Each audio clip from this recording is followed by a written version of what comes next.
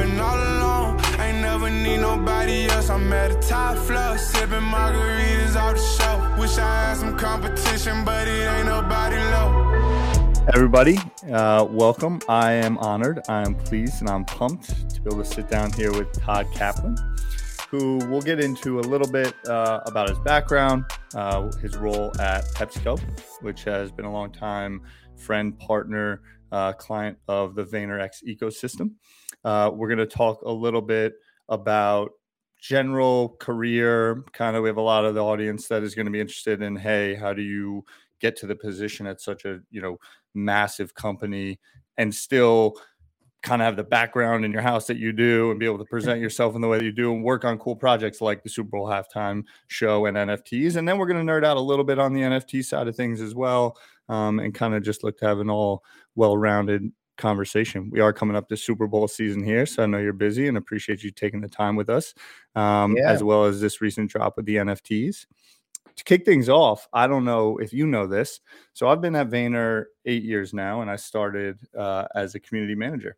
And the first account that I ever worked on at Vayner was Brisk Iced Tea on the Not Half Bad campaign. And so nice. I spent some time in Pepsi land, myself, and then spent a lot of time, on Gary's desk and was able to see how you guys were rocking and rolling a little bit. And now kind of comes full circle and pleased to be jamming with you and learn more a little bit about the NFT project that you guys, launched this past year. What I'll first kind of go into and want to just throw some things your way is about your career and getting to the position, that you're in now and what you're up to. Sure. So Todd, just 2 minutes on your background, maybe where you grew up, and what interested you in marketing. And I know you've been at Pepsi 15 years now, and you've seen a lot of transformation in that regard. Yeah, I think so. Listen, I'm from SoCal originally. I'm a California kid. Grew up in Southern California. That's why you see a lot of fun Lakers stuff behind me. Big Laker fan, which we could talk to later too. But did my undergrad out at Northwestern outside of Chicago, where I froze my ass off coming from the West Coast. And then my background's actually in sports marketing.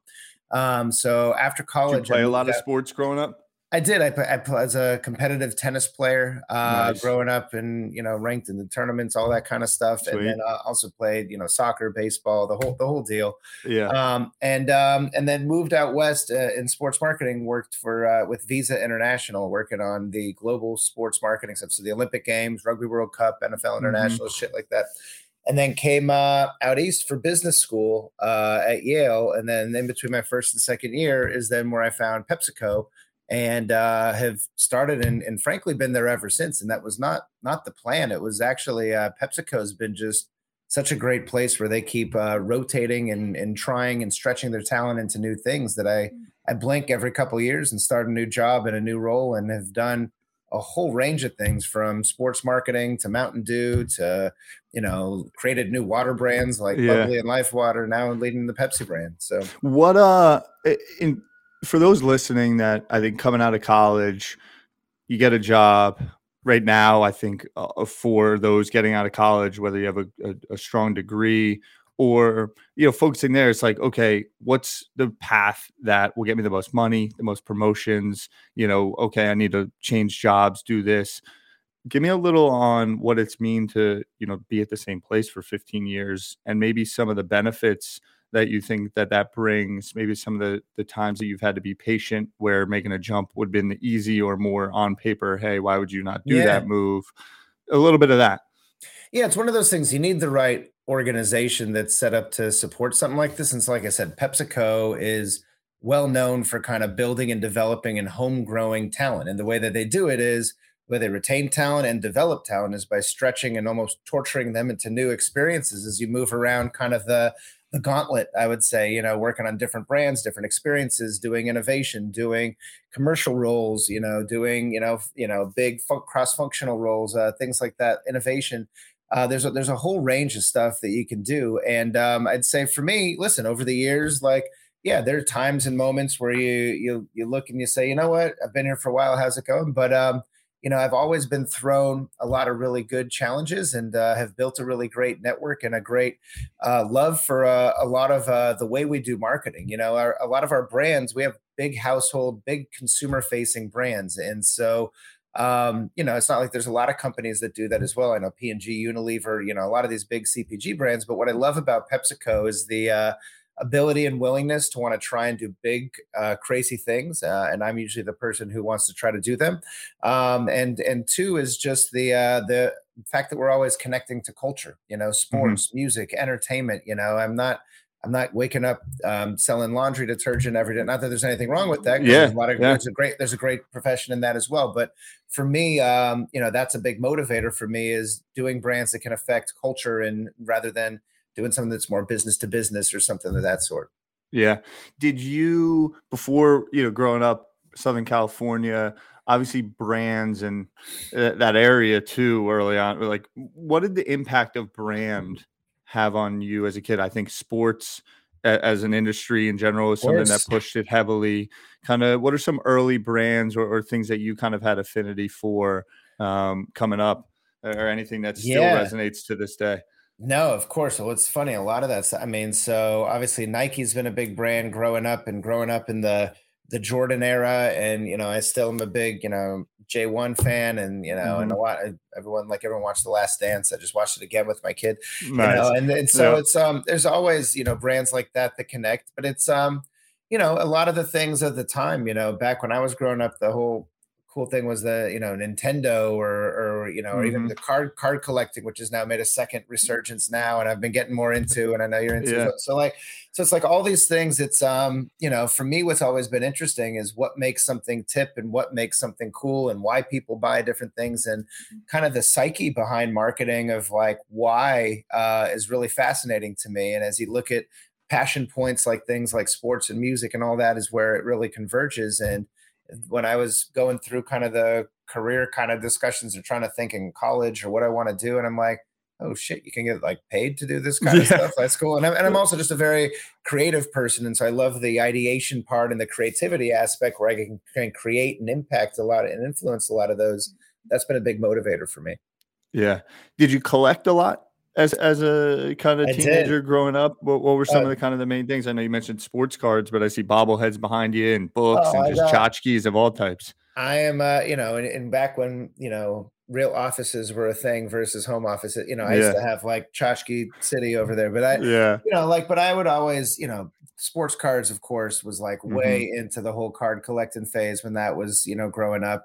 And then, even back in the day, they used to have, remember like Garbage Pail Kids and all that kind of stuff, Yeah. I remember I went back home, recently now as an adult with my kids. And I went into the room at my parents' house trying to like show them to them, being like, oh my God, you got to check out these things. Like I had the entire first edition and a book, the whole thing, like ready to rock.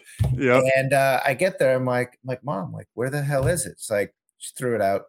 They were cleaning out stuff, and I'm like, and it's funny. And I remember hearing these stories when I was a kid, talking to my dad about card collecting. He's like, I used to put Mickey Mantle rookies in the spokes of my bike, and we'd play these little games, and my mom threw them out, and like now here I am having that exact same but like totally. It's amazing how that stuff works. But and I just got back from I was over in Denmark. My mother's Danish. We were over there for 10 days, and my mother, the amount of tchotchkes in my household and home and like stuff. And so as I was thinking about this conversation, and we'll get into NFTs a lot and maybe where that's going and all that and what have you, obviously sports cards, and I do a podcast with eBay, but if you go on eBay and just search Pepsi, like the understanding of brands and collectible and to your point, cultural impact today alone on just things that sell, and everything from a $5 mug to $50 clock, $100 items, etc. These things have long been in existence, and is always a fascinating as we start to talk about NFTs and new age collectibles. And one thing that I think we'll go here to kind of kick things off is this notion of resale on collectability, and that not the majority of collectibles or things that people like to have aren't thought of to be resold.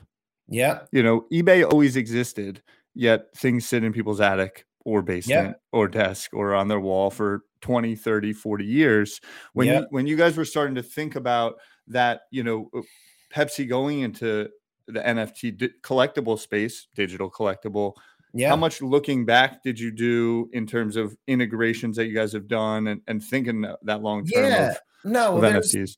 There's a whole bunch of stuff. And as you talk about, like, the eBay phenomenon and secondary sales have been existing for forever. I mean, even just the concept of a garage sale, which I know is very simple. I mean, it's not the same. I mean, sometimes you can find some good stuff there, but but at the end of the day, even for brands, looking even behind me here, we did this collaboration with Peeps called Peepsy, this Pepsi Peeps marshmallow flavored soda in the spring, and they were going for $1,000 on eBay. Like, people were just and so it's this idea of, like, you never know what people are going to be demanding and what people will pay, what people will want for them. And there are, of course, going to be people in the flip game trying to just, buy low, flip it, make a quick buck. And then there are people who, again, the power of brands have an emotional connection to people at certain levels and different things, whether it's a sentimental, brings you back to your childhood, whether it's just a brand you love. And we have people who have Pepsi everything and collect every collectible and label and things and this and that.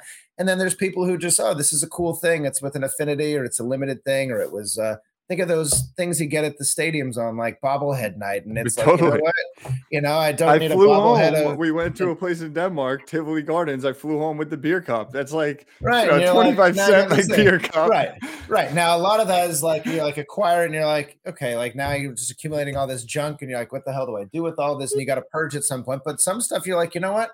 People save ticket stubs to remember, their first concert, and again, so there's always been a human value to all of these types of things and experiences that these tactile things would remind you and bring you back. You think of an older person opening one of these memory boxes and going through old things and reminding them of things that they used to do and going back. And so it's that concept. But now what is always difficult about it is, if your house burns down, or you get robbed, or once you sell it, or once somebody else, or the friend comes over and bends the corner of your PSA 10 and now it's a PSA nothing, and so it's you always have that the coolness of the tactile is it's in your hand, you have it, no one else has it because you're holding it. The downside is, there's we can't be trusted as people, there's always stuff that goes on. And so this idea of a virtual good is such a fascinating concept because it has a collectability, and maybe it's existed for a while, the ability to have something that's uniquely mapped to me, or, in the blockchain or whatever, but the ability to share it and still have it. It's one thing to say, I have my own social security number. I'm pretty sure no one else has that. And that's always been mine since I've been born. And guess what? I'm not showing it off. I'm not, there's no utility with it. Well, there actually is a lot of utility with it, but you know what I mean?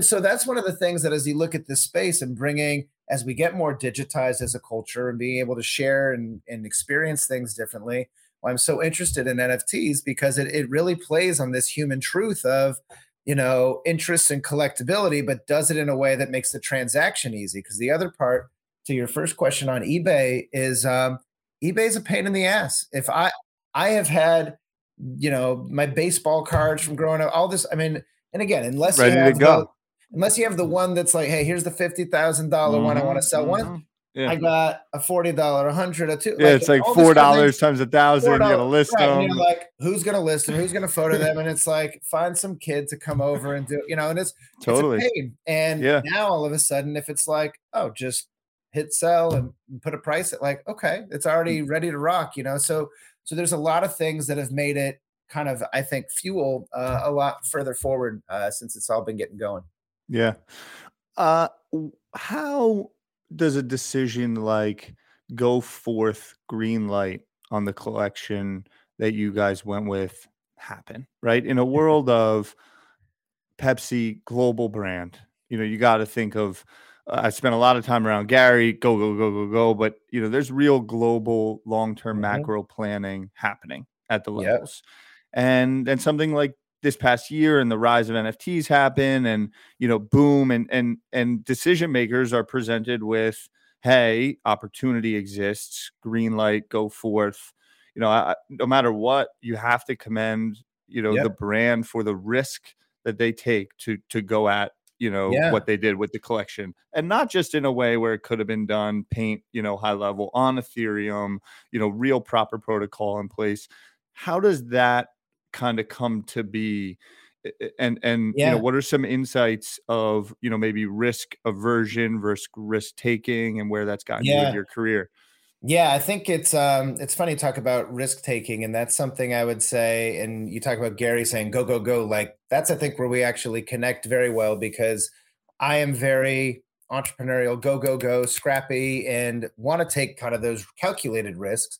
When you combine that with a lot of the creativity and some of the crazy ideas I want to do, and I look at PepsiCo, and you have this huge company that has the ability to fund, make these things happen, scale them quickly, get them out in a major way.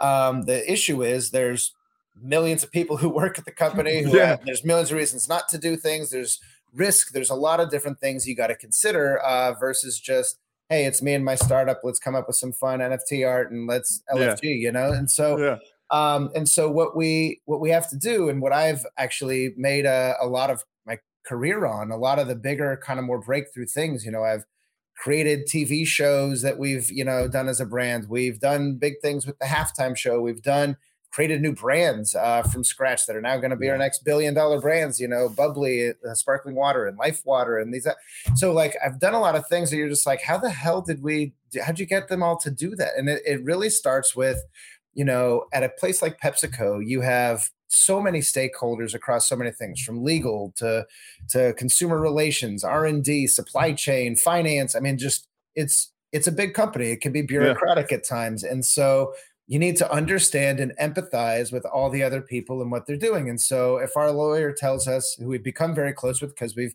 pushed the edge on a lot of these even challenger executions. I don't know if you know the burger thing we did earlier in the year, and we've done some fun things in Atlanta around the Super Bowl with Coke. And so we always will push up to the edge and understand what the risk profile is, but you really need to start and have a clear vision of what you want to do, why you want to do it, and then really unbiasedly just listen and understand all the different opportunities and risks. And so as you think about NFTs, the tricky thing is it still is a really new space. They've been around for a while, and even though things are going crazy right now, like relatively speaking, it is super small. This is a super small penetration category versus like Pepsi, that has over 90% household awareness. Like this is a very different thing. And so getting people comfortable. And so even when you look at the regulatory pressures around it and how it's almost like when the internet first came about, there weren't laws for cybersecurity, for IP protection, for all, like there's so many layers as you unpack it. And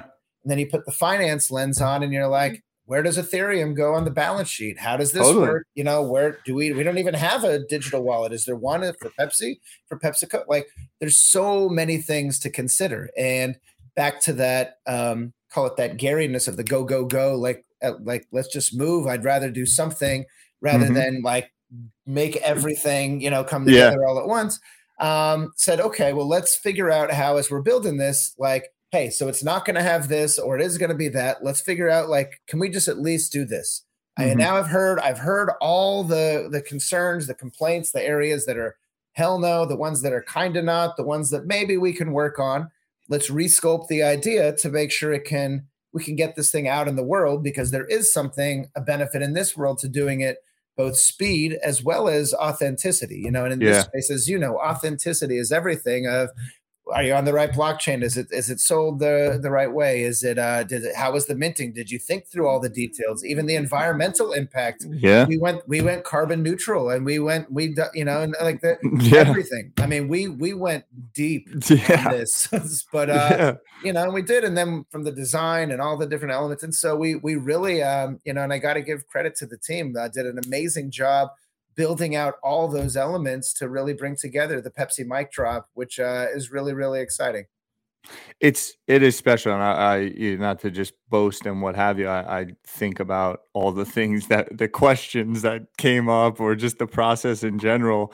And also remaining enthusiastic through all of that, right? As a leader, day after day, where it's questioning your, intent. It's one of those things, and this is one of the things that and you can ask anybody on my team, and they will tell you, I preach this till I'm blue in the face, and it's this concept of take no as a request for more information. And the best ideas often start with no. And it really comes down to, with some of these things, it is very easy to be like, oh, head down. They won't let us do that. We can't do this. We can't do that. And you come back and then you ask a question. You say, well, did you think about doing it this way? Well, what if we did it like this? Or let's understand, are they just saying that or not? And what's the real risk profile? And so really clicking into that. And what it happens is, while I may maintain my enthusiasm, which I also have a very high energy level, listen, it's hard for the team at times. It's almost like walking through this like the Terminator, where like then someone shoots you in the arm and then someone shoots you in the leg, and then you're still like gonna make it. It's like I call it a death by a million mosquito bites, but it's at the same time, you got to persevere and see the long play, understand those things and address the ones that matter, and go from there and keep moving. So it was remind me the total number that you guys items kicked off with. Yeah, we did 1,893, which is 1893, the year that Pepsi was born. Yeah. How involved are you, and just either through your own fun and like to be hands-on in like coming up with that number, or hey, I have a crew that's kind of doing the nuances? Where are you on that process? I'd say both. I'm very hands-on as a leader, as I'm sure my team will tell you, and especially if it's an idea that I'm very passionate about, or, and in this case, one of the, people I got in early on NFTs and have been really geeking out and been through the whole cycle of setting up the wallet and getting scammed by buying the wrong thing and then going and doing this one and do that. And so really understanding the pros, cons, pitfalls, all the different elements of it. And as my team's getting in, and so a lot of the things are like, hey, we have to make sure it looks like this. We want to be on Ethereum, or we want to do it this way or that way. And so a lot of that, is getting really into there. And I think as we and the team, collectively, we came up with this concept, with Gary and the team as well, around this idea of the mic drop, of the microphone specifically. Just trying to be like, well, what is it about Pepsi that is unique? And we could put our cans up there, and a lot of brands just do something that's very brand centric, and it still is brand centric, but we wanted to do something that could be a little bit more interesting and play to our heritage and music and all of that in a really interesting way, and leveraged a lot of the art, kind of, I would say, some of the more popular attributes that are out there within the space, the lasers from the eyes and the 3D glasses and all the kind of things, just to really kind of show a nod. Were you in the room, like, really pulling the pieces together? Like, I imagine it's fun. Like, give me your thoughts. Like, was there a certain attribute where you were like, we need that one in there? Well, there's some as as you look through, again, the team was jamming on a lot of these things, but as I see some of the rounds of the creative, and I'm like, you know what? This just feels a little too brand central, and let's dial it back. Or, hey, this one feels a little bit right, or whatever it is. And and of course, you need the laser beams and all that for sure. And so when I go to OpenSea, I see right now like 1.7, because I imagine some are held back, community relationships, whole nine. 1.4K owners across the 1.7 is really strong. Remind me, it was kind of like a whitelist, and they were free to claim. What was kind of the process to get kind of the distribution out there? So we put the consumer at the center of the whole experience, and so we made them free. So we didn't charge people other than they could pay gas. We whitelisted the process and had a wait listing to make sure that everybody, if you didn't get on, at least you would get on, and it wasn't going to be this kind of crazy gas situation. We did the carbon footprint as zero, as I talked about, and then when they minted, they all kind of went out, and within 24 hours, it went all the way up to number 3 on OpenSea, in terms of the total projects traded. there were some that even, one traded for over 9.6 ETH, $37,000. I mean, there's some of these things, and they're right now averaging around the average price around, call it $5,000, 4,000, something like that. And they're hovering there. And what's great is they're predominantly all done by unique NFT owners. So like one per owner for the most part across the board. There's a handful that have a couple, but and it was a very successful launch. Our waitlist closed in under 10 minutes and just like went crazy. And so it's still up there, continuing to trade quite well these days. It's amazing. Like I see just here on one sold since we've been recording for 0.66, and that was moved. Someone minted it and sold it for 0.6 Ethereum, and how there's so many different cool. We could talk real quick about, you now have 1,400 really unique, I would say, almost a unique community or a unique cohort of individuals with a unique relationship to the brand, that you have kind of a long-term ability to do stuff with. Where's your head at on that kind of? Do you guys have any initial plans, whether they're public or just your overall long-term? I mean, I know. Yeah. And I know just kind of being a participant in the space, community is going to be a huge element of this. I think as we talk about getting, like right now, we don't have a Discord channel up. That is something that we are thinking about, and how and which is the right way. Right now, we're managing a lot of the community piece through Twitter and just kind of more of the primary social vehicles that we have. We do believe this will, building a community within the space is something we want to further out as we get into more of our NFT drops and other variants of this, and things that we have a lot of fun things planned in the future on the brand that we think this is definitely going to be a really interesting way to engage with consumers on a deeper level. Nice. What's up? Where are you at now in terms of planning halftime show? Kind of that whole world. Is there any tie in there?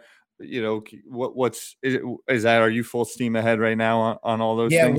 We are all in on the Pepsi Super Bowl halftime show. This is a platform that a few years ago we brought in Jay-Z and Rock Nation into the NFL and the planning process to really, again, this idea of being more culturally relevant and on point with how we do that. And so we built the J-Lo and Shakira in Miami, and then with the pandemic, we did The Weeknd, obviously, in Tampa last year. Now this year in LA with Dr. Dre, Snoop, Eminem, Kendrick, Mary J. Blige. It's going to be off the chain. It's literally, and we've been on countless calls with all the key players, figuring out all the elements from the show to how we're going to promote the show. We just announced last week that we've built a Pepsi Super Bowl halftime show app that's going to be it's now free to download. You can pre-order it actually right now in the Apple and Google stores, but it'll be a complimentary app that's going to have a lot of other behind the scenes content, some second screen programming during the show, some other fun stuff. So it's going to be awesome. I can't wait. We've been neck deep in all that stuff. Sweet. What's your favorite, maybe underground or not as in the forefront Pepsi product from the brands, just for as a consumer? Any like off flavor or one-off things that you guys have done late that you enjoy? So we've done a lot of really what I would call fun things. I don't know if you know this about me, but I'm a total sneakerhead, and the whole sneaker drop culture is something that I've been really fascinated with also as I've grown up and everything. And so as we've looked into Pepsi, we've also done this kind of sneaker drop concept with a lot of these new products in limited editions. So I talked to you about Pepsi Peeps, which is like a marshmallow flavored Pepsi. We did Coca-Cola, which was hot chocolate flavored Pepsi. We've got one here. I got Pepsi Cracker Jack, which is the baseball season. Got a prize on the side and everything. So we're always doing these kind of fun, crazy, things, and I got to give it up. Our R&D team tastes, it's amazing what they can make any flavor under the sun with a Pepsi taste phenomenal. It's been cool. Nice. And then quick on some sports. What's up? Where do you have the Lakers finishing the year? What do you think about the squad? Oh my God. It's, you know what? I'm a huge Lakers fan, and it's been frustrating watching them. I was kind of excited with the Russ trade, but kind of like, I can see kind of where it's going. And I remember back, there were years ago, by no means are they there yet at this kind of sad state, but when they had Kobe brought in, it was like Steve Nash, Karl Malone, Gary Payton were all playing with him for 1 year just to get their championship run. And like 30 games in, they all got hurt. And it was like, well, shut the whole thing down. Whatever. And so it's a similar, like, by no means, LeBron and AD got a lot left in the tank, but we'll see where it goes. If they can hang for the playoffs, maybe make a move or two. I have faith, but it's not a slam dunk like it was a couple of years ago in the bubble and just seeing them make their runs. So, but we'll see. Yeah. I'm optimistic. You still got LeBron. Still got LeBron. You still got LeBron. We gotta listen. I think they just got to get their chemistry down and figure it out. But maybe they're hanging. They're in the mix, but they're not. It's not like wow, they're gonna run the show. He's been something else. He's been something else over the body of work he's put in. Unbelievable. Is just, second to none. When I think about marketing, when I think about brands and partnerships and what he's built and how he continues to perform, it's, it's definitely special. Yeah. So, he's look, Todd, I appreciate your time. I know you're busy. We'll keep checking in on the project. And I know that you guys will continue to have some fun things up your sleeve. All the best with the halftime show. Appreciate your time. Thanks for stopping by. Appreciate it, man. Take care.